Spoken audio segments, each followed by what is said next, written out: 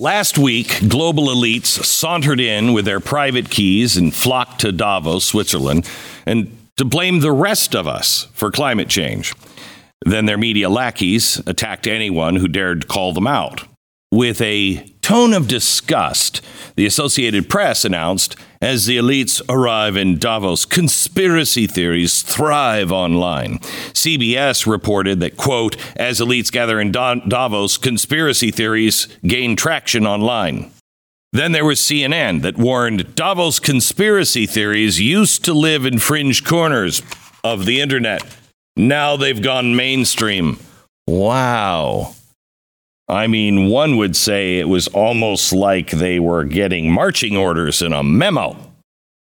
The words of the German philosopher ring true here. The power of an ideology is not only measured by the answers it could provide, but by the questions that it is able to suppress, end quote. Today's guest takes that as a challenge. This is an amazing, amazing man from Scotland. He has undergone quite a metamorphosis over the last couple of years. He realizes that the people promising solutions are really the same people responsible for the problems. As Einstein said, the people who created the problems cannot fix the problem. He called the lockdowns the biggest mistake in world history. And this man happens to know history. He's a history enthusiast. He once described Klaus Schwab as a ludicrous parody of a movie villain.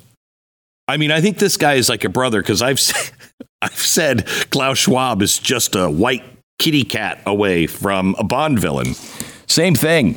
Before becoming a political lightning rod, he was an archaeologist. He was a historian, an author, and a TV presenter. He did all kinds of documentaries.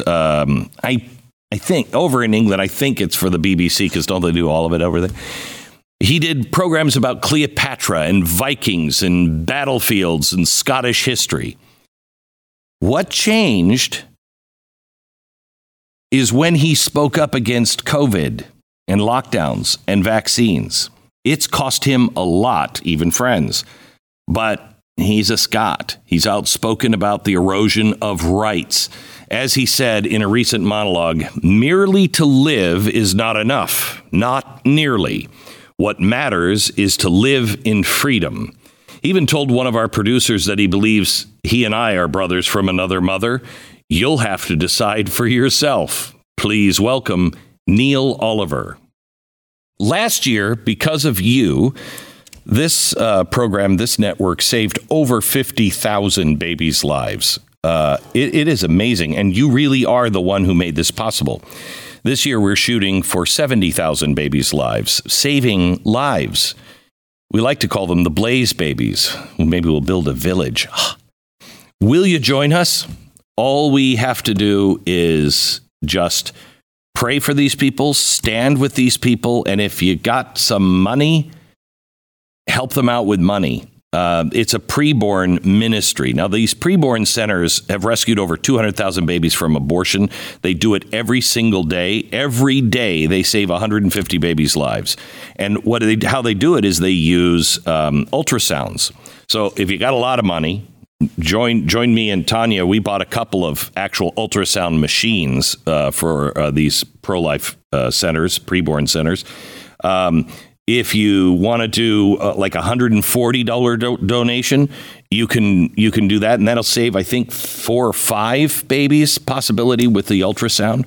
Or one ultrasound is $28. That's about the cost of a dinner. If you're going to McDonald's. Look, any way you can help, this is really important. Just donate by dialing pound 250 and say the keyword baby.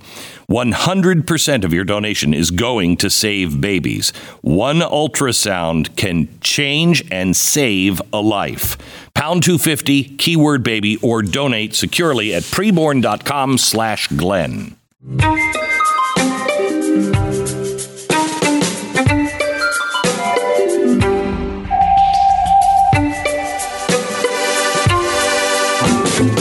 Neil, how are you? Hello, Glenn Beck. I am fine. Thank you for asking. How are you? I'm very good. I don't know if you sent the memo or I sent the memo, but we seem to be dressed almost. and I thought we're kind of like brothers from different mothers in some ways. Mothers. Yeah. Well, we're in tune, certainly. Yeah. I will tell you that I'm fascinated by you. I love people who, and it's very rare, I love people who are strong in their opinion and they know what their opinion is, and then new information comes along and they're like, well, I have to reevaluate. That does not happen in today's society, but it's happening more and more. And, in America, you're maybe not as well known as you are over in the UK, but you are an archaeologist, you are a very logical man, and you've gone from, stability and the man to, I think he might be crazy. What happened? Yes. It's a good question that'll take a bit of unpacking and answering. Sure. I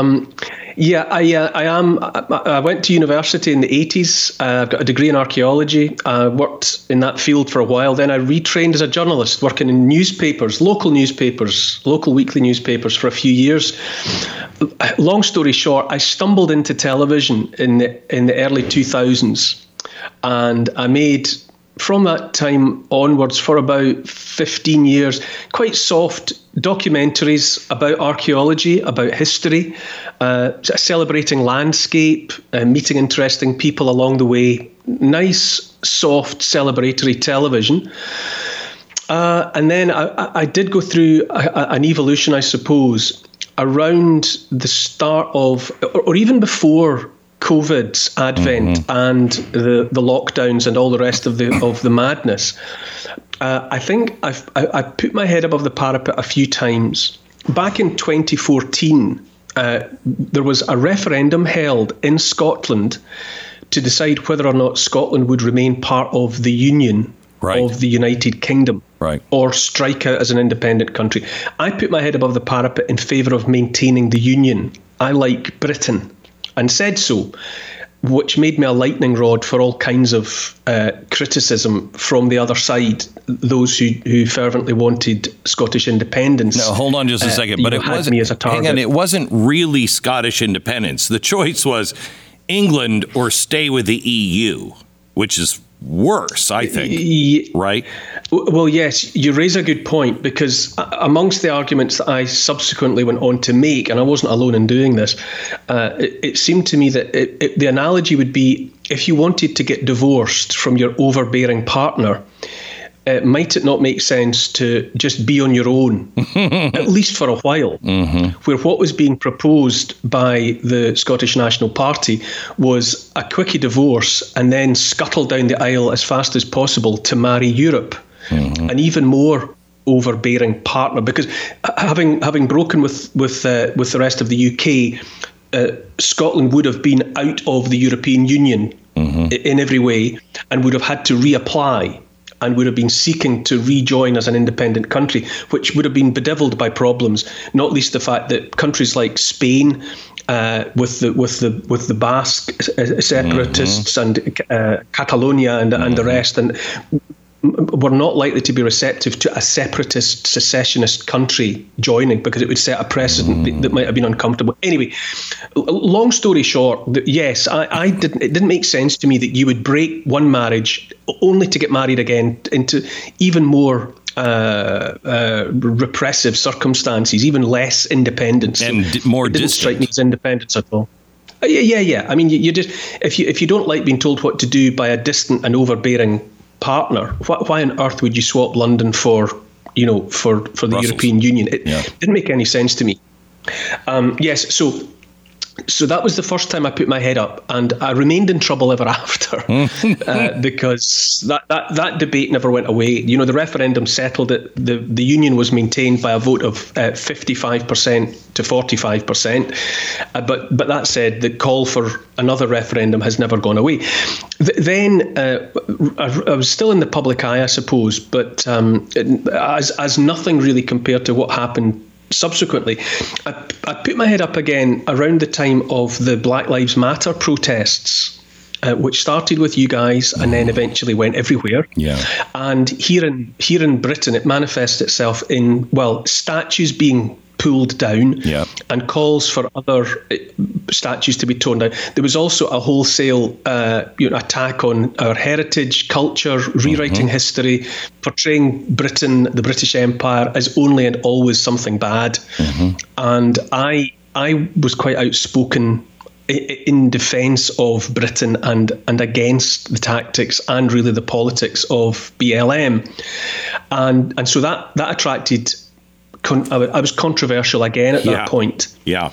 And I was doing that on a radio show. A friend of mine who has a radio show had me as a weekly guest, and we would chew the fat for half an hour about the issues of the day. But it started with BLM, and then it moved on to freedom of speech, protection of heritage, the rewriting of history, and all sorts of topics. Then along came COVID and lockdown, which obviously changed everybody's lives. In the midst of that, I was approached by a new startup television channel in the UK called GB News. Britain's news channel is its kind of subtitle. And I was invited to become one of its original lineup of presenters. And I said yes, and I've been doing that ever since. That's been up and running for nearly 2 years now, or it'll be 2 years in the spring. And I've been, again, cast as controversial. GB News was cast as a far-right, extremist, home of swivel-eyed, tin hat-wearing loons, even before a frame of its output had gone on television. None of which is true, I think, as anyone would admit if they bothered to watch any of the content. Anyway, that's a matter of opinion that people can agree or disagree upon. Yes, you started out by saying that I've become someone who's characterised as one of the people who have, let's say, extreme views. I don't buy that for a second. I think I stayed in place and the world slipped out from under my feet and went to a mad place. 100%. I'm where I always was. Yeah. I was never political. I've never been a member of a political party. For the whole of my life, I have treated politics and politicians with, almost contempt, really. I'm very suspicious and cynical about the political class. Every time a general election came around, I would have to sort of hold my nose and find someone to vote for. But there was never anyone that I liked. I always just was in a position of having to pick the person that I disliked least. Right. So I'm not a card-carrying political supporter of the left, of the right, or of the centre. I suppose I was a centrist, but only because I didn't feel pulled to either extreme. I think I've always held quite rational, middle of the road, perhaps traditionally liberal with a small L views. I just believe in freedom, freedom of speech, freedom of assembly, freedom to protest, freedom to get on with your life with minimum government, actually, is what I believe in. And if that makes me a contrarian and an extremist, then so be it. Yeah, I have to tell you, we are having the argument that it's, Republicans, Democrats, it's this party, that party, back and forth. I've really come to the conclusion that is only a distraction. It really is, because it's happening all over. It's happening all over the world. People are standing up because they're not being listened to by their government. They're being ruled over.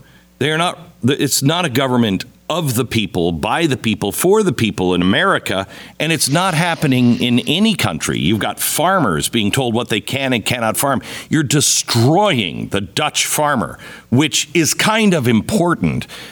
You're destroying the industry of oil and gas. I mean, how do you survive in England without oil or gas or coal? So people are standing up, and we have to find a way to wake people up to, we're not fighting with each other. They're making us believe that our fight is between each other. It's actually the people versus the elites. Oh, yes.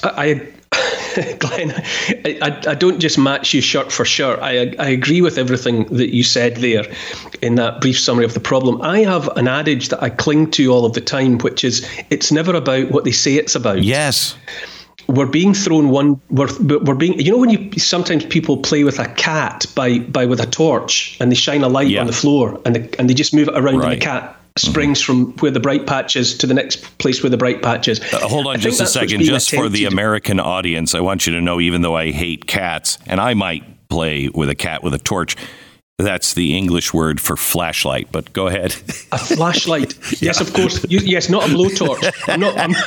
I'm not talking about playing with a naked flame and a living animal. No, a flashlight. Yes, and I think we're being distracted with one thing after another. Yes. COVID worked very well for that elite group to get everybody looking over there. Look over there, COVID.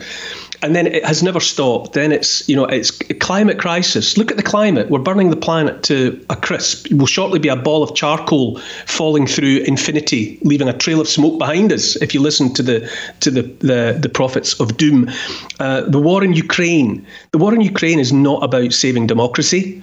I'm not really going to say what I think the war in Ukraine is about, but it's not about saving democracy. So that's another useful distraction to get people terrified. May I suggest? I was just on the air today, and I said something that it puts me into a category that I'm uncomfortable being in, because I'm a guy like you.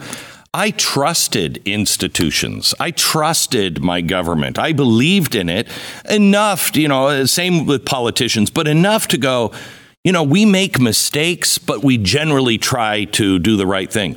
I believe our government, the United States government, and most Western governments are so far off the rails. I truly believe that this is all about the Great Reset.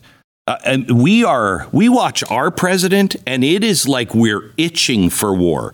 Why would you send not defensive weapons, but offensive weapons that are going to be used in the Crimea, which Putin will never do it? And even today, day number 1, they're in Russia saying they're declaring war on us. Joe Biden a year ago said, if we send tanks and airplanes, listen, folks, no joke, it'll be World War III. I think they are trying to collapse our economies. They're trying to collapse the social order so they can reset it all closer, as your Fabian socialist said, closer to their heart's desire. Yes, I think so. I mean, am I not right in saying that when Joe Biden pulled America out of Afghanistan, he said it was in part to do with bringing to an end America being involved in forever wars? Yes. I think that was partly to give the Air Force base, Bagram. You were part of that. Your country was part of that. We didn't consult anyone. We just gave it. It's insane. Yes. So we pulled out, or America pulled out of a forever war, and now it would appear is straight into another forever war. American politics, it's not my area. Of course it isn't. Yeah. I wouldn't presume so, but I would just say that my suspicion is that a lot of what's happening in Ukraine has to do with the US seeking to reestablish itself as a predominant world power. What a great dog. Are you looking at this one? Yeah, what a great dog. I don't think you can live in Scotland without that kind of dog, can you? This is one of my Irish wolfhounds. Glenn, give me a sec. I'm just going to put her out of this room. Give me 1 second. I'll be straight back. Hang on. While he goes to put the dog out, something that hasn't happened before, it's a good time to take a break.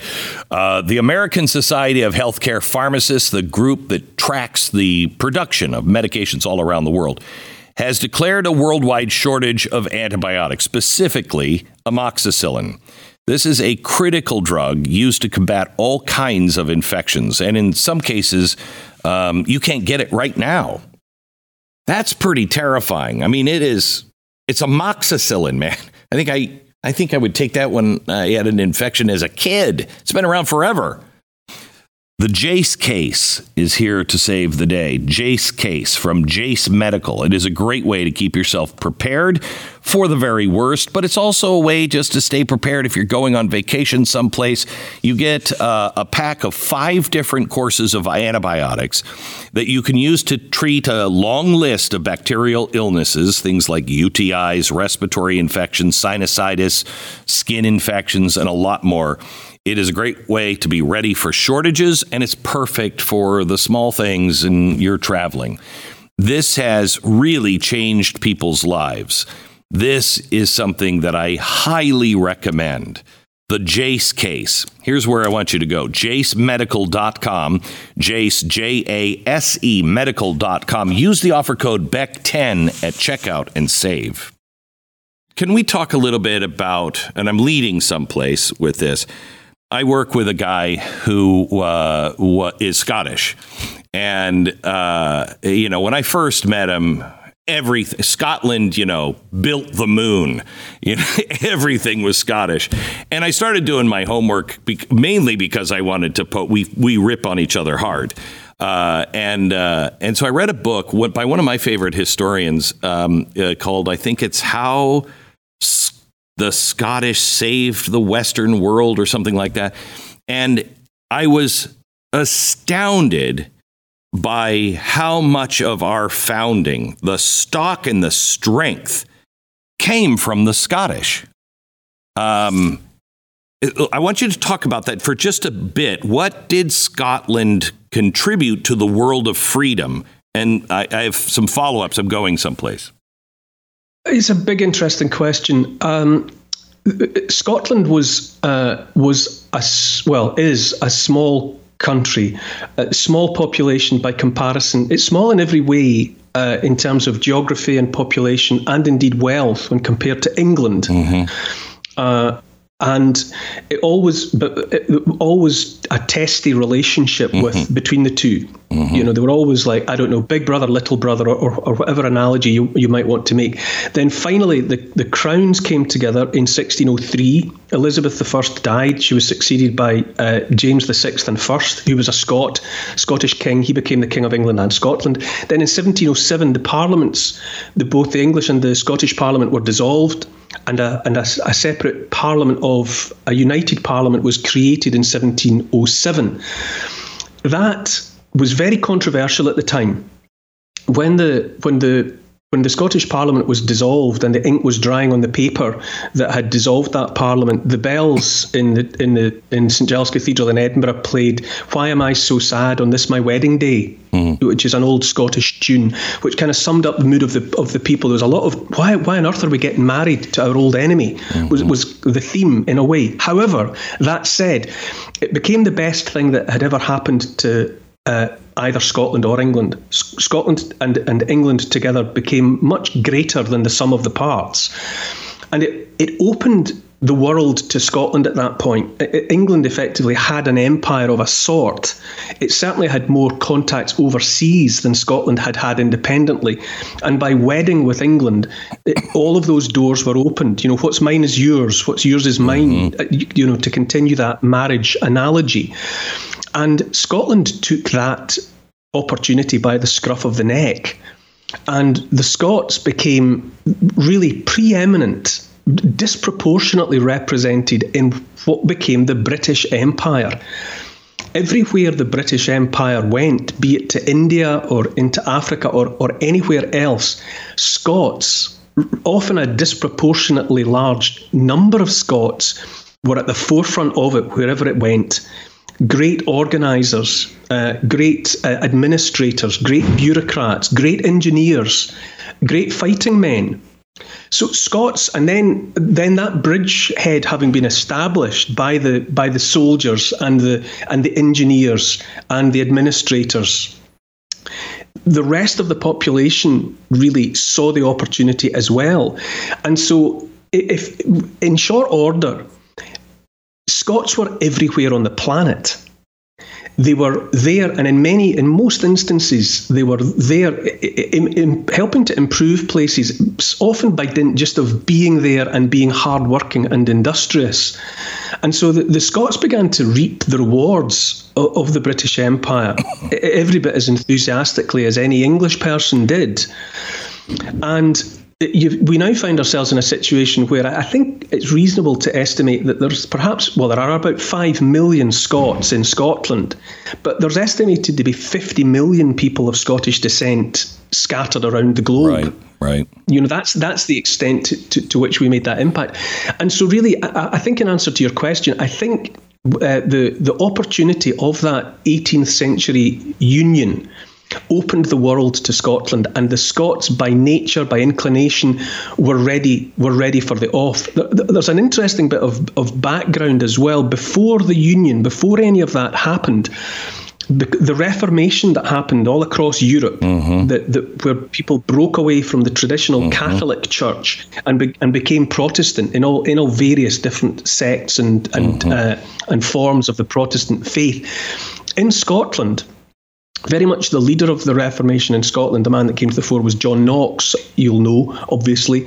And he insisted, amongst other things, that every parish, really, in Scotland should have a school. Up until that point, education had been harder to come by. It was really the preserve of, the great and the good. Rich men's sons were educated and not so much for the rest. John Knox and the Reformation meant that, he wanted everyone, every man, woman and child, to read the Bible in English for themselves. Get away from bishops and the hierarchy of the church, establish this personal relationship with God. And to do that, you needed to be able to read so that you could read your Bible. And the collateral benefit of all of that was that everyone learned to read and write. And in short order, in the century following the Reformation, Scotland became the most literate population in Europe. A larger proportion of Scots, of all classes, rich and poor, male and female, could read and write competently than any other population that you might want to point a finger at. And that was incredibly important as well, because when you then subsequently got the Union, when Scotland and England came together and the world opened up, you had all these educated people. Right. You had all the thoughts from these educated people made their way to America, and our founders used a lot of these new thoughts and really well-argued thoughts to create our nation. So here's... And every time I look, I brought something. I have an incredible history museum, and one of the things we collect are any tales from the Western culture. So this is one of our new acquisitions. This is the sword of Braveheart from the Mel Gibson movie. When we think it is not. It is. Wow. Is. Yeah, it is. Oh. When you come over, I'll let you put it on.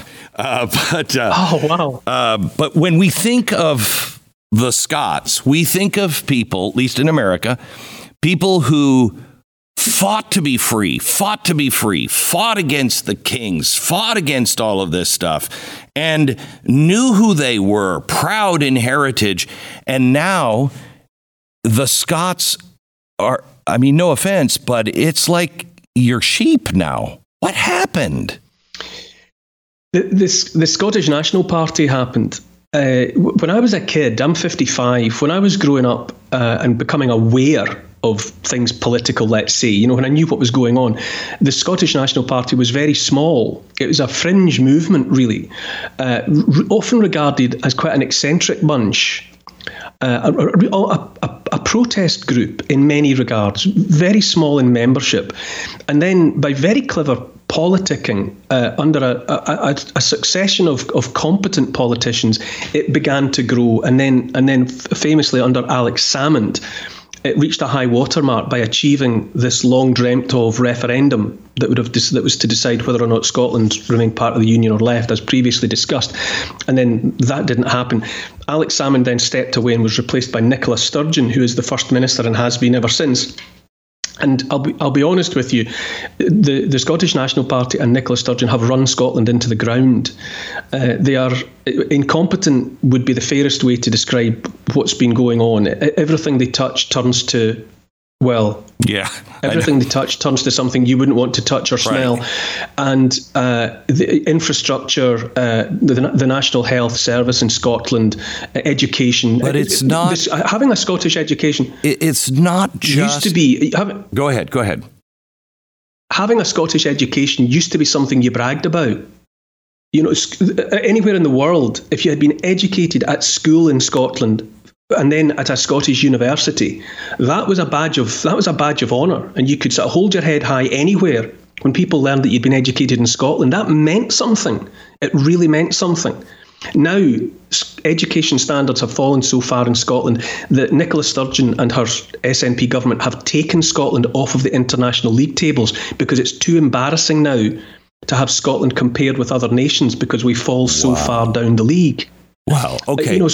In every way. So that's what has happened to Scotland, and it's very important. I would say, Glenn, it's very important for your audience to hear that the portrayal of Scotland that comes from the SNP and the Scottish government does not speak for the majority of Scots. They've never been a majority. They have control of the Scottish government, but they're still a majority party, a minority party. They're still a minority party in the Scottish Parliament. They're given decision-making ability by an unholy alliance with the Greens, the Green Party. Right. However, but they don't speak, and I think people in England certainly, and perhaps people in North America, they might get the idea that when they hear Nicola Sturgeon's voice, that's Scotland speaking. It's not. It's the Scottish nationalists speaking, and the majority of Scots are of the sort of Scots you're still talking about. The people who want good education for their children. They want to be, part of the wider world. They are welcoming to any and all, including the English. I mean, the old animosity with England is the stuff of ancient history. Right. There's a bit of rough and tumble around an international soccer game or an international rugby game, and it's quite fun. But it's a 90-minute. It's a 90-minute situation. It's for the duration of the game. So it's important that, in my opinion, if you want to take my word for it, that the Scots are still what they always were. You just don't hear them so much. We are watching the collapse of our most trusted institutions, and I think you can hear it in this podcast. Everything is changing. Everything is collapsing. Everywhere you look, the wheels are falling off. That's why I would urge you to invest now in emergency food before it's too late. I'm talking about the farmers in Holland. These are some of the most important farms on the continent of Europe because they're the second most prosperous or productive farmers in the world, and the government's just shutting them down. What are you going to do when there's no food? Hopefully this doesn't happen in America, but there's going to be a food shortage around the world. Please make sure your family is prepared. MyPatriotSupply.com. Get their 3-month emergency food kit. It's a new lower price you're going to want to see. I trust My Patriot Supply. I have their emergency food kits for my family. Get them for your family now. MyPatriotSupply.com. Explain to me something, because this is what I was driving at. Your COVID lockdown was probably only second to Australia or New Zealand. It instituted all of these tracking devices, and now you've just declared a new national emergency, as I understand it, with global warming. And now you're being restricted on how many miles you can drive, or at least they're tracking all of it. Can you explain what's happening and how is Scotland putting up with this? Well, as previously mentioned, it's never about what they say it's about. COVID enabled politicians to take for themselves an inordinate amount of power, the like of which they had never previously had. They've been drunk on that power ever since. And in the way of politicians having shortened the leash around the people's necks, they are completely disinclined to give us any slack. So having been able to take away people's liberties in all manner of ways, they are disinclined to give them back to us, as if they were ever theirs to give us in the first place. I mean, those rights are born rights. They are rights instituted by the universe and God or whoever it is that you take your transcendental orders from. But having got those powers, they want to hold on to them. COVID has run out of steam.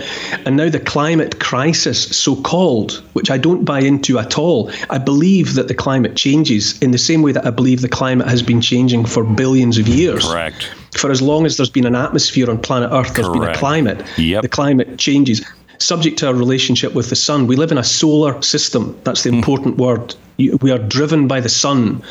And sometimes we go through, depending on our relationship with the sun, the angle of the tilt of the planet, the shape of our orbit from steep oval to more of a circle dictates periods of warm and periods of cold, and they alternate. And even within living memory, within recorded memory, there have been very hot periods followed by cold periods. I grew up in a time when we were being told in the UK that, look out, there's a new ice age coming. Oh yeah, me too. And there were mock-ups on the front pages of daily newspapers showing icebergs floating down the Thames and polar bears. In one of these, and now it's Time magazine did a story in 1972, I think, talking about the ways to solve it. And one seriously discussed solution was to put soot on the polar ice cap. I mean, their suggestions now are just as ridiculous, except the governments are run with these public-private partnerships, the banks, the central banks, who are just looking for power and money. And they know what they've built is collapsing, so they're just building framework that will catch them. We'll all fall into the bottom. They'll be fine, and they're doing it they're doing it in spite of us. In spite of us saying, don't do that. Yes. So your question to me was, how we are responding to it. I speak to people. People come up to me, and I'm quite. I live in a small town. I live in Stirling in Scotland. It's a small town, 60,000 people or something, and I'm quite recognisable. And I talk to people all the time. I get letters from people all over the world. People write. I don't have any of them to hand at the moment, but I get letters every day addressed. They don't even have my address. They come to. They're addressed to Neil Oliver, the guy off the telly. or there'll be a picture of me, sometimes drawn by hand, and an arrow saying this guy, and the postman delivers all these letters to me, and so I'm able to take quite a good straw poll of what's out there in the wider population, and people are not happy. They don't get to voice, they don't get to air their opinions in the way that I do. You and I are very fortunate in that we have platforms and we're able to get the word out about what we're saying. But there's a huge groundswell of population out there who have awoken at different times in their own time, in the same way that I did. We're all operating on different internal clocks, and different things trigger different people and make them aware. There's all these people out there, too many, I think. That lump of the population now that is awake, has tuned into what's going on and doesn't like it, is more and more numerous. And I think that the elite, the powers that be and whatever, I think they have a real problem. I think they have a tiger by the tail now. You talk about these public-private partnerships. The World Economic Forum, operating out of Switzerland, Klaus Schwab being its boss, he talks and has been talking since the 1970s about stakeholder capitalism. Correct. Which, when you boil it down, it basically means giving the boards of huge transnational corporations the decision-making power in lieu of national governments. So instead of the government is actually kind of in charge, it's more fascistic. I mean, isn't this the definition of fascism? The public-private partnership? Yes, it's a tyranny. Right. I come at a couple of things. You mentioned the impact that Scots had in North America, and obviously I would echo that. I'm very aware of a man, a character, Francis Hutcheson, who in the latter part of the 18th century, so the 1770s something, he held the chair. He was the professor of moral philosophy at Glasgow University, and he preached almost that rather than being manna from heaven falling randomly onto the heads of the blessed, happiness was something that ought to be worked for. And he suggested that to make yourself happy, the best way to do that was to work with all of the strength of your body and spirit to improve the lot and the lives of others. Yes. And that the collateral benefit thereby would be your happiness. You would make yourself happy almost by accident. Correct. By making other people's lives better. Now, one of the people that picked up that lesson in his classrooms was John Witherspoon. John Witherspoon was eventually invited to be the second president of what became Princeton. university. He became the second president. He's also, of course, a signatory of the Declaration of Independence. And there's good reason for speculating that the very idea of life, life, love, and the pursuit of life, liberty, and the pursuit of happiness, might be an echo of Witherspoon, that happiness was to be earnestly pursued. It wasn't a gift. It didn't just happen to lucky people. It was the obligation, the responsibility of each one of us to pursue with all the fibre in our beings happiness. And by that pursuit, we would make the people around us, the communities, the families, we would make those people happier as well. So there's something fundamental and profound that came out of the Enlightenment, the Scottish Enlightenment, that went around the world. And there's certainly good reason for thinking it certainly had an influence on that gathering that was working out and talking about what the nature of the new country of the United States of America was going to be.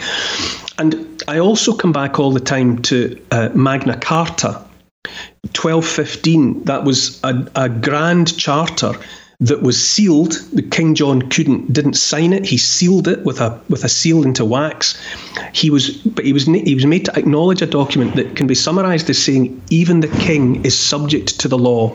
Correct. Even the king is subject to the law. You don't just get to do what you want because you're powerful and because your dad was the king as well. That's not how it works. You're subject to the law.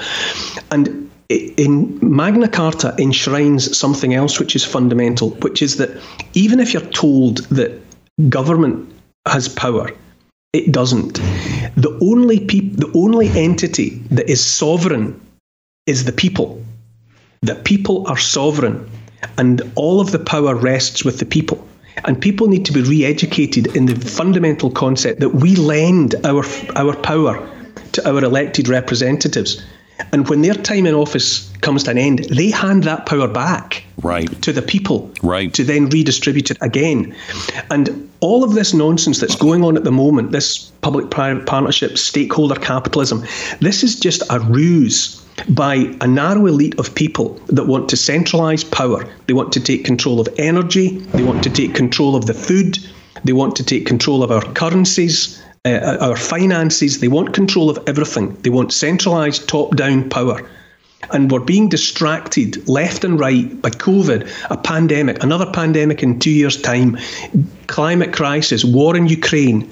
And in the background, all of these pieces on the chessboard are being moved without us noticing it to enable the kind of tyranny that you're describing.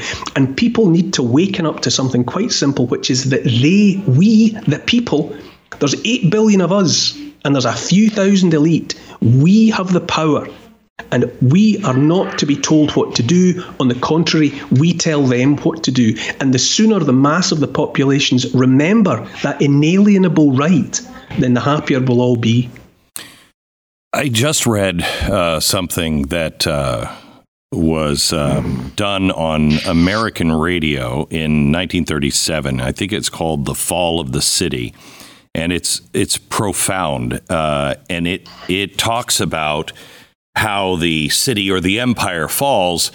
And it is the people that just give up their freedom. They are so afraid of something else that when the conqueror comes, and in this case, the armor is completely empty, there's nothing there, that the people cheer and say, thank God we got rid of freedom. It was corrupting us. All of these things. That's exactly what's happening right now. And I've struggled with this for a while, and one of the reasons I love talking to you is I love to see people who woke up and what woke them up, because we don't make it. If they build this whole system, it's going to be harder to get out once this whole, China is the model kind of system. How do we wake people up? What has to be said to people? What do they need to see to realize, for instance, the World Economic Forum, that's not a conspiracy theory. It's a conspiracy fact, and it's all out in the open. Yeah, well, conspiracy theories get a bad rap. Right. For a start. Right. I mean, let's agree on that point. I mean, conspire, literally means to breathe together. You know, it's where your heads are close enough together that you're sharing each other's breath while you're talking to one another. That's conspiring.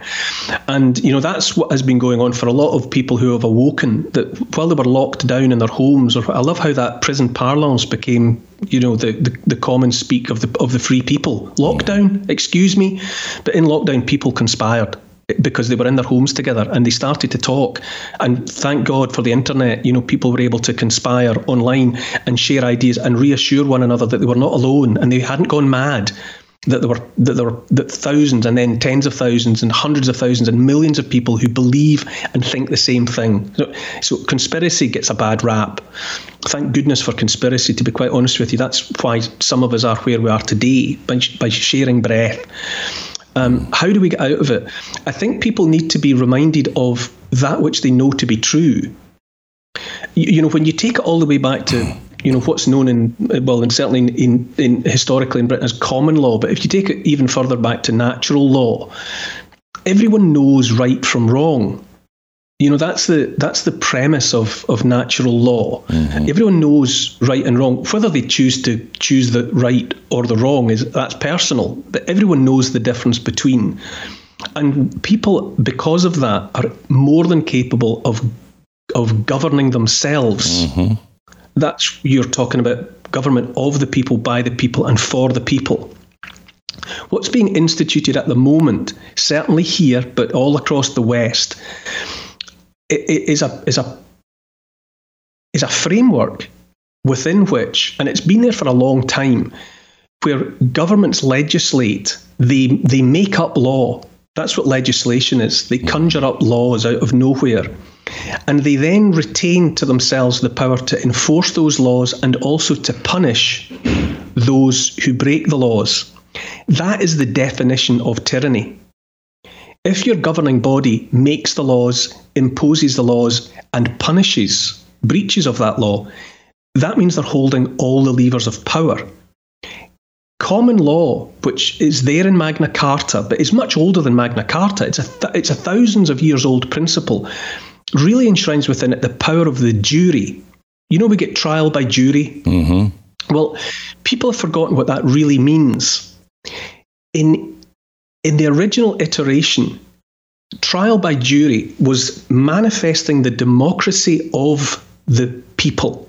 It was manifesting the power of the people, because when someone was brought for trial before a jury of their peers, of people just like them, that jury of 12 people in England or 15 people in Scotland was empowered, actually obliged, not just to decide the guilt or innocence of the accused, but to judge the justice of the law.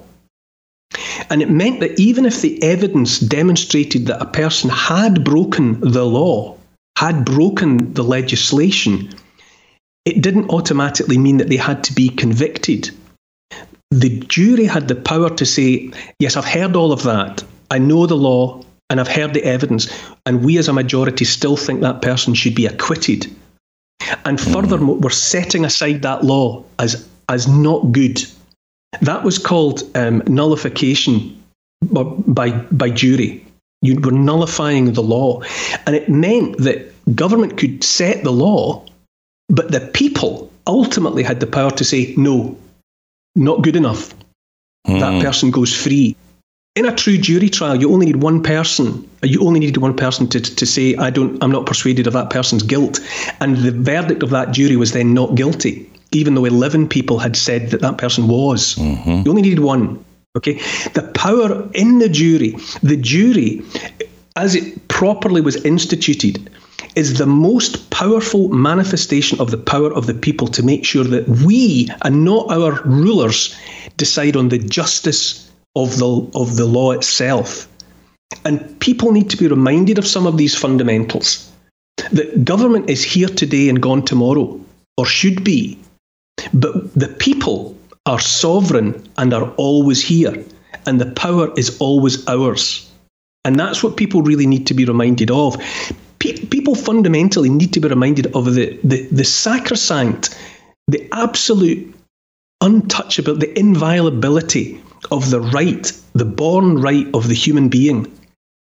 We are not governed by others. We govern ourselves. Our rights are not given to us by the powerful. You're not given your freedom by the police or by the government. You are born free. You are a free individual. And people need to be, if people remember those fundamentals, instead of being cowed in the face of a legislation that says go to your homes and stay there until we let you out, the next time anyone tries to do that, the people have the confidence to say, no, you can't do that to me. I am free, and you do not have the power to take that freedom from me. I've heard you. In answer to your question, people need to get back to fundamentals. You know it's bad when you get something like your credit card stolen. You have to go through all of the hassle of getting it replaced, plus working with your credit card company to clear the fraudulent charges. You can't go out and use your credit card until they send you a new one. Imagine how much worse it would be if the thing that was stolen was your actual home. Here's somebody who used to actually do that. Nobody thinks that I can take their house and borrow against the house. Oh, no, I have title insurance for that. No, it's in my name, or he would have to get some special document. They would call me. You know, nobody's calling you. After I've stolen the title, borrowed against it, or sold the property, or done whatever I've done with it, it's 60 to 90 days to even figure out that they're the victim of this crime. You know, by that point, you start getting foreclosure notices, and you realize you've got 4 mortgages on your house. Not only that, you don't even own your home anymore. It's not even in your name. If you want to keep your home's title safe, retain the sanity in the process, the best thing you can do is get yourself ahead of the problem. Title lock, home title lock comes in at this point. You could save so much trouble. Home title fraud is growing like crazy. Here's how to protect yourself and verify your home is still in your name, that title. Visit HomeTitleLock.com. Use the promo code RADIO. Register your address for a no-obligation home title report, $100 value free. It's HomeTitleLock.com. Use the promo code RADIO. I heard an essay that you delivered that was, I wonder what would happen if we all just stopped paying taxes.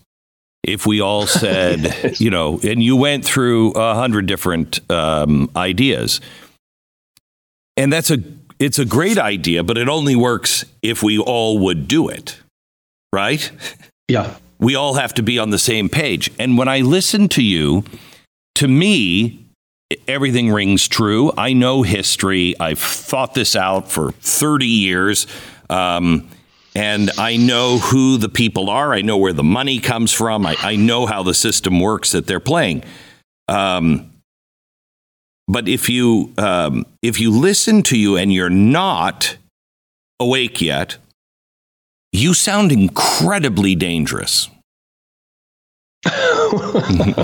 Well, it's only about I'm not the best. I've never been the best at anything. I'm just a reasonable guy. I'm interested. But reason and common sense are not part of the ruling class lingo anymore.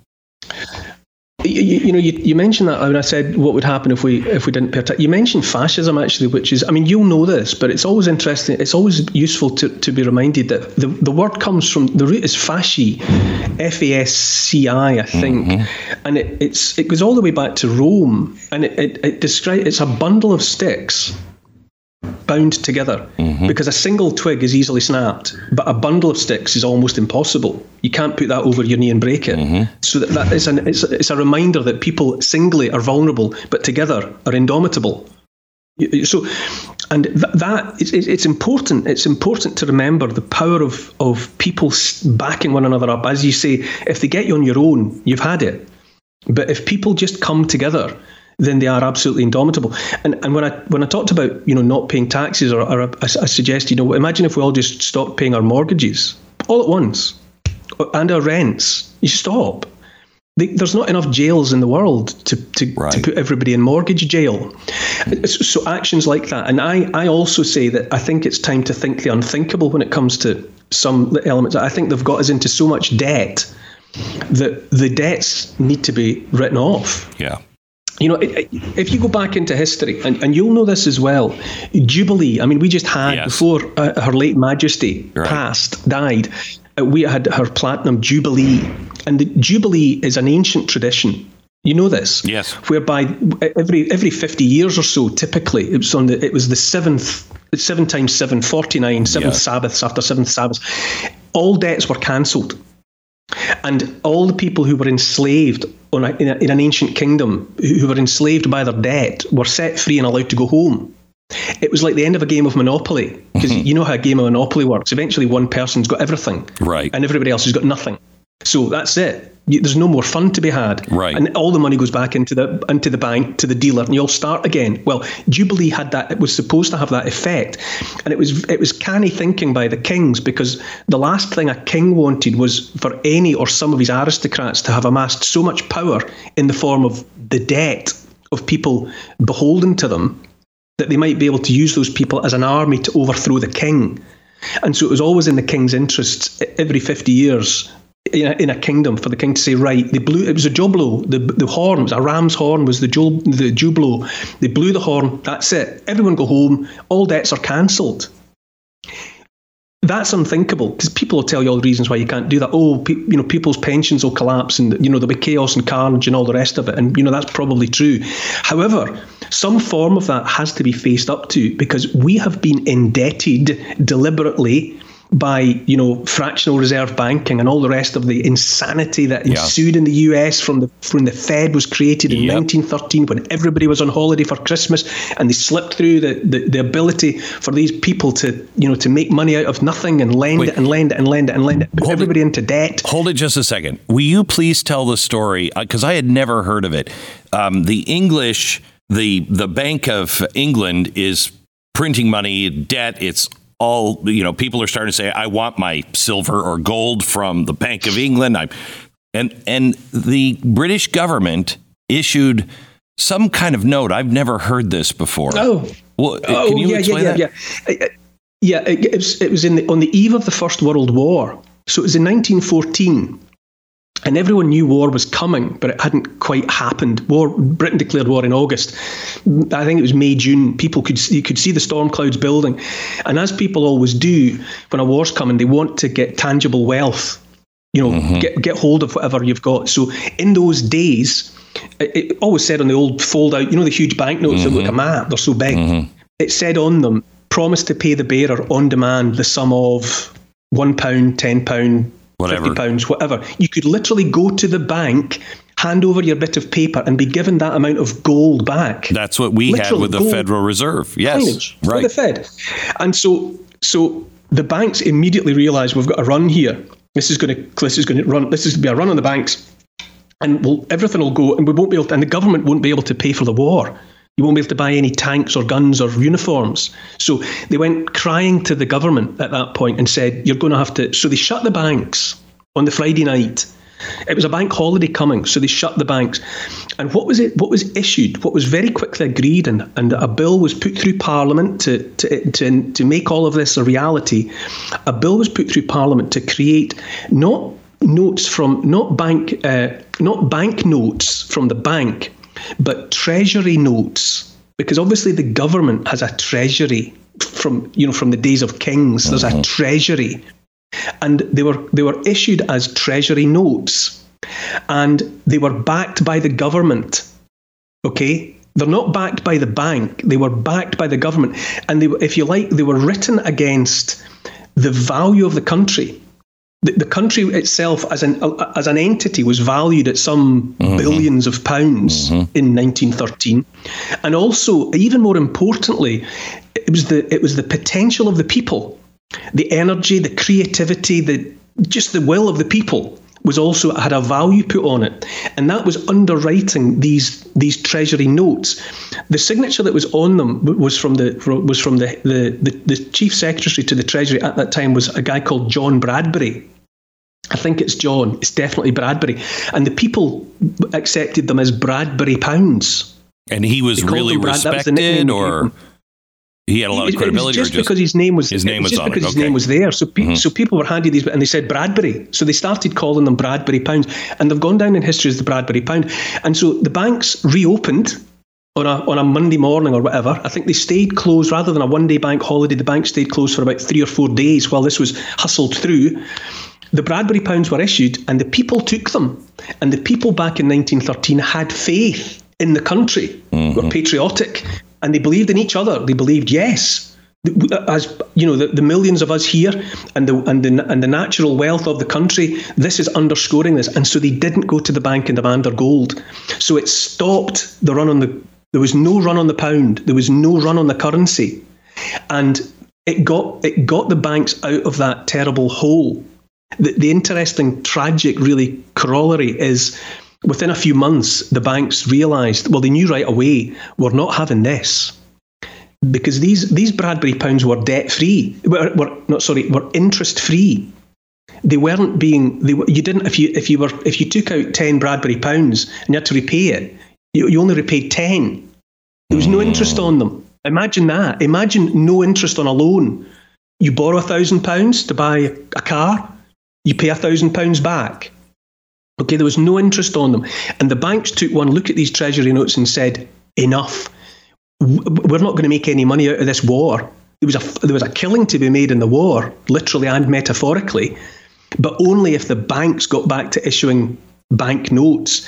And they did, and the interest rate that the banks established when the Bradbury pounds were withdrawn, bank notes came back in, and the interest on them, the interest on loans, or the interest rate that was set at that time was about 3.5%. And 4 years later, after the war, everyone had made a lot of money.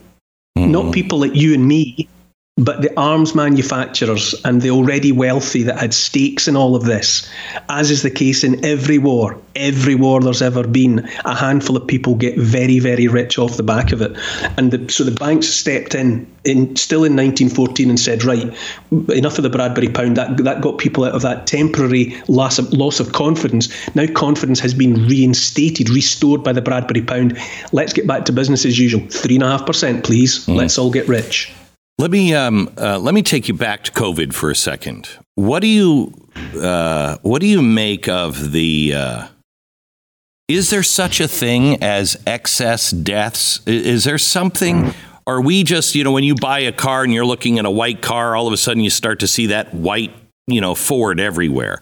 Are we just noticing, or is there something going on? Because I don't believe anybody. Anymore. Yeah.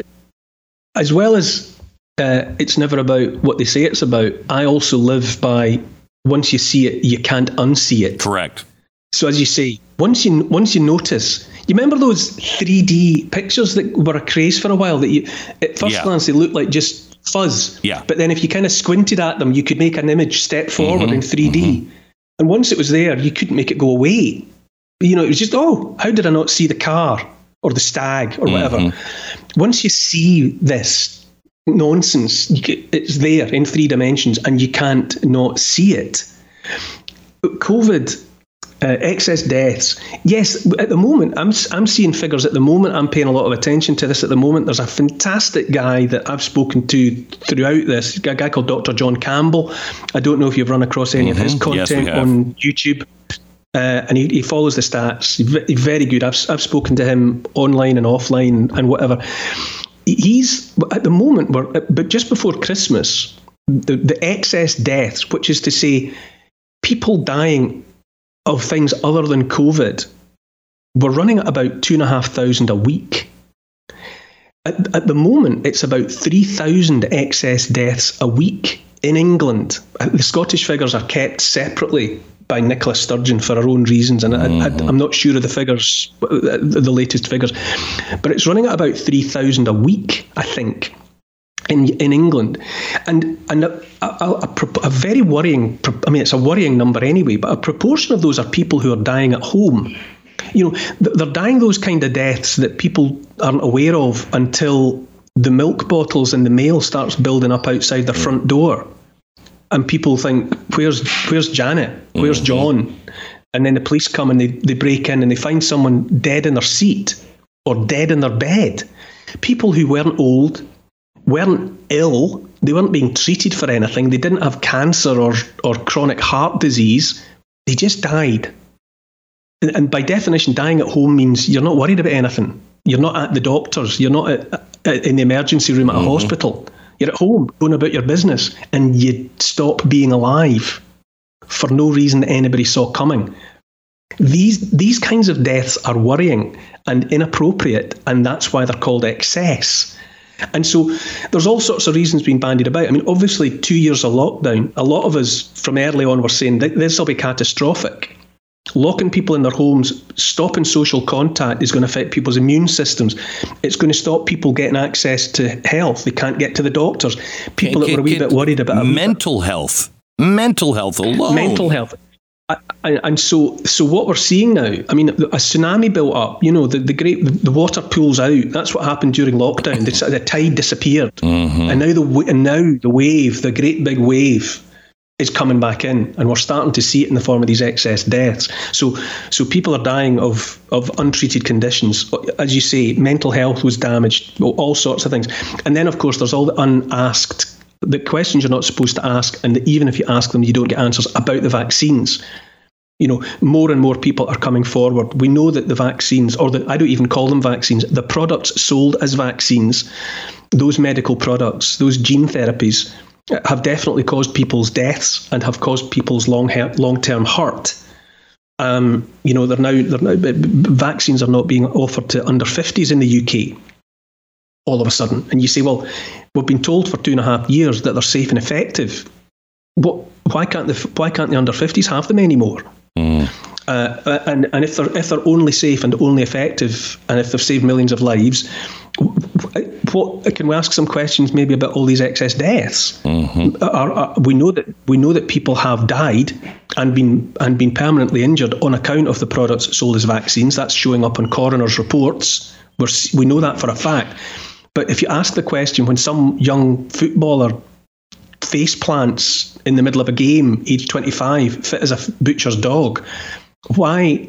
Could that have anything to do with the vaccine? Then that question is shouted down, even though it's always legitimate to ask why a young, otherwise healthy person has died. So it's a complicated one, and the nature of the censorship and the silencing means that we're not able to have a proper grown-up conversation and face up to the fact that thousands of people, more than would have died at this time of year last year, have died at this time this year, and they haven't died of COVID. Can we please have a proper drains-up investigation into exactly what is going on? You try having that conversation with the people in power and you get brushed aside pretty quickly. I've said so much more to ask you about, but Neil, I think I want to end this conversation here. You're an archaeologist, a real highly educated man. You've studied history. And I know it would be a pure guess, but where are we on the scale of civilizations? If you went out 100 years, what do you see that you think we might find 100 years from now about this time period and about the next 10 or 20 years? Where are we headed? I think this ought to go down as a time of madness. Yes. This is a time in which we have become unmoored from much of the wisdom that we acquired during the last several hundred, if not several thousand years. We have lost the plot, or we haven't, but we are being encouraged to drift into a place of madness. We are told to dismiss everything that became culture building and common sense over 5,000 years. Throw it all out. To me, it's readily summarised by the fact that here in Britain, front-rank politicians, including the leader of the opposition party, Keir Starmer of the Labour Party, the leader of the Labour Party, a prime minister in waiting, if you like, can't or won't define what a woman is. When asked the question, what is a woman, he obfuscates and dodges the question. We have a Supreme Court justice that was asked the same question and was asked in an open hearing to confirm her spot on the Supreme Court. She couldn't define. She said, "I'm not a scientist." What the? Yeah, so that for me is shorthand for the fact that we have become unmoored from reality, sanity, and reason. Kenneth Clarke's a historian, an art critic, really, but he made a landmark television series in the 70s called Civilization, and there's a book that went with it, which I have on my shelf over there. And he speculated about where civilization comes from and where it goes. And he said that, in essence, civilizations don't collapse because of pressure from without, from outside, barbarians, whatever. They collapse from within. And why do they collapse from within? You mentioned that idea of people for whom freedom becomes too onerous, too much of a responsibility. There's another wonderful book by Eric Hoffer, True Believer, where he describes how popular mass movements evolve. And there's always an extent to which people are persuaded that the past is bad, the present's pretty lousy, and only the future is worth having. And that's always an easy argument to make because the future doesn't exist, and so nothing's gone wrong with it yet. So you sell people in the future and you make them distance themselves from the past. But in Civilization, Kenneth Clarke said that people become exhausted, and they have, because it was many generations ago that the civilization was established, every succeeding generation takes it for granted a little bit more. Yes. Until eventually you get a generation of people who, too many of them, think that order and the kind of life we have is just in the natural order of things. Yes. When, of course, you've only got to look out at the wider world to see what the natural order of things actually gives you. Yep. And it's chaos and it's mob rule and it's violence. But too many people get too distanced from the hard work of creating civilization and think that civilization just happens. And they become lazy and complacent and they become bored with it. Hannah Arendt, when she talked about the banality of evil, she also suggested that people take their present circumstances for granted and they just want something else, anything else. I think that's the period that we're moving through. And of course, at any point from the future, people will look back and you can always suggest that anacyclosis has a role to play. Now that's a way of looking at the evolution of civilization by Polybius, who was a Greek historian and thinker thousands of years ago. He said that you've got a turning wheel, a rotation, a revolution. You start with a good king who appears out of chaos and creates peace, like a kind of King Arthur, who creates a Camelot and everything's great. But then his son didn't have to fight for Camelot, so he's not as he doesn't care as much. And then his son is even worse, and around him grows powerful men, aristocrats. They eventually overthrow a weak prince, and you've got aristocracy rather than monarchy. The first band of aristocrats are all right as well. They've got ideas. That degenerates as well. They pass the power to their sons and daughters, and eventually it degenerates into oligarchy, which is the rule of rich men who are only in power because they're wealthy. That's where we are. Eventually the people get tired of the oligarchs and they overthrow them, and that means you've got democracy. You've got people power. And the first democracy is good because people had to fight for it and struggle and achieve it and overthrow the oligarchs. But again, a few generations down, it degenerates and you've got people taking democracy for granted, which is where we are now. And that degenerates into mob rule. And we all know about mob rule. We see it in third world countries and all the rest of it. It's chaos. Out of the mob rule rises a demagogue, a charismatic figure, who says, follow me and I'll take you to the sunlit uplands again.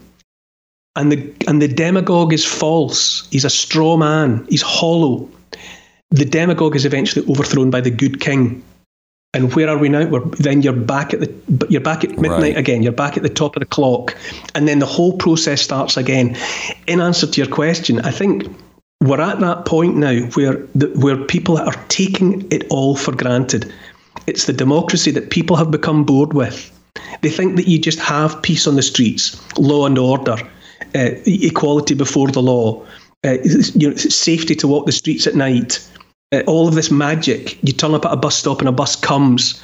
You go to an ATM and you put your card in and money comes out. Right. People think that these things just happen. But we've now entered into the period where too large a proportion of the population are taking all of that for granted, and they think anything would be better than this. And the problem we've got is that there are people out there like the WEF, like the WHO, the World Health Organization, like all these transnational corporations, like BlackRock and Vanguard and State Street, who are more than happy to step in and offer people that something else. But what the people don't appreciate is that something else is going to end up being something they really don't like. Yeah. And tragically, I think for too many of them, it will only be when they've got it, when they're in that digital cage made of central bank digital currencies and digital IDs and social credit systems a la the Chinese Communist Party, that model, only when that cage door slams shut, click, will people see, how did this happen? Well, this is how it happens. All right, well, I don't want to leave us on that. Let me ask one more thing. I don't want to leave that because I'm a miserable bastard, no, Glenn. I know. I'm not invited to a lot of parties because that's usually the way where I end too. I can lift it. But I am optimistic. I make myself be optimistic. I'm married. Been married a long time. My wife is a much more positive force than I am. So we're that yin and yang thing. Yeah. That me and my wife, same. Light and dark. She takes me by the throat and lifts me up. Right. And so I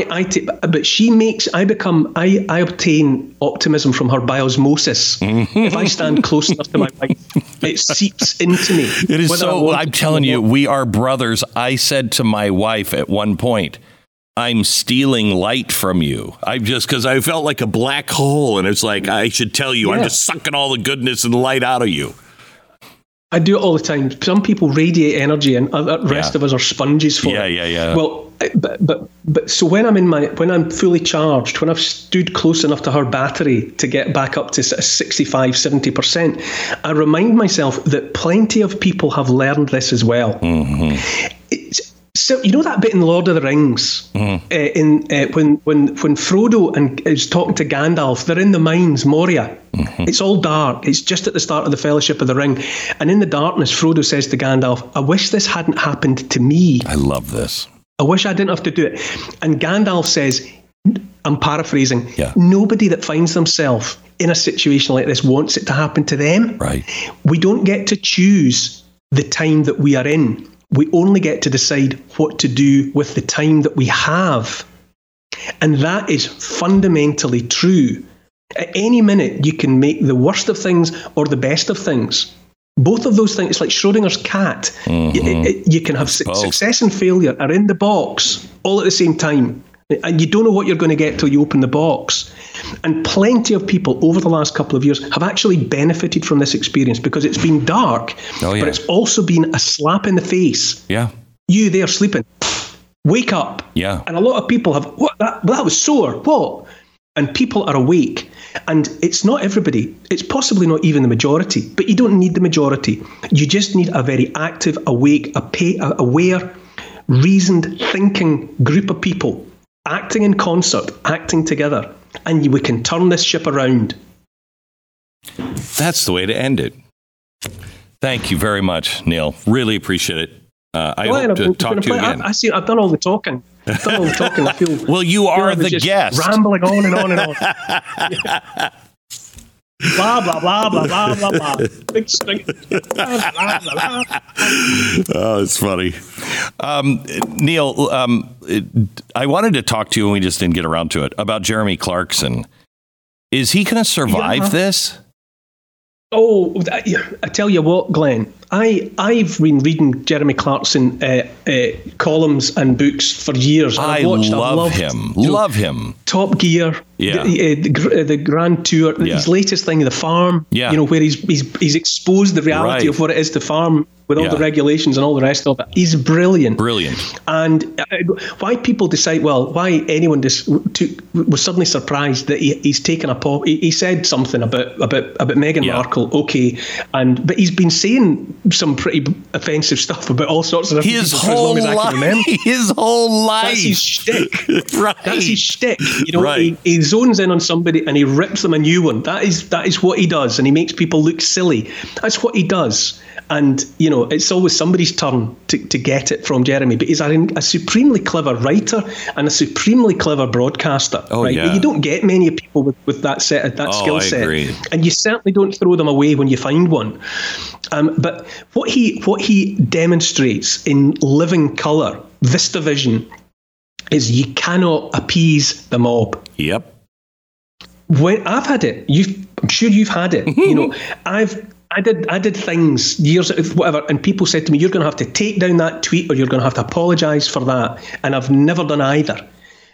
Jeremy's mistake was he apologised, and these people don't want an apology. No, they want a skin. They want you to expose. They want you to expose your throat so that they can rip it out. Yep. And the moment Jeremy Clarkson started to say, "I shouldn't have said that and I wish I hadn't," that was it. His throat was exposed and they went for him. And if that happens to someone as big, metaphorically and literally, he's about 6.5 feet tall. Yeah. And he bestrides the world of broadcasting like a silverback in the jungle. Yeah. If that can happen to him, we'll watch, because that means that can happen to anybody. Meghan Markle did it to Piers Morgan as well. He was another big beast in the broadcast jungle. She brought him down too. And so the lesson there, boys and girls, ladies and gentlemen, is don't try to appease the mob. You stand firm and you say, "I said what I said. Take it or leave it." Yeah. And here in America, nobody's going to affect my life by saying, I think she's the worst thing. And I don't really like the royal family at all. But she, I think, is one of the worst things to happen to the royal family since, King Charles. So it's certainly looking that way, Glenn. Yeah. I mean, I'm pretty ambivalent. The royal family for me are just there a bit like the Cairngorm mountain range or red pillar boxes or whatever, or Buckingham Palace. They're just there. Yeah. I don't, and in the same way that I don't like statues getting torn down, I just say they're just there. Just let them get on with it. They're fun to watch. They're like The Simpsons, but not yellow. Just watch them, because they do stuff just as bonkers as Bart and Homer. Just watch.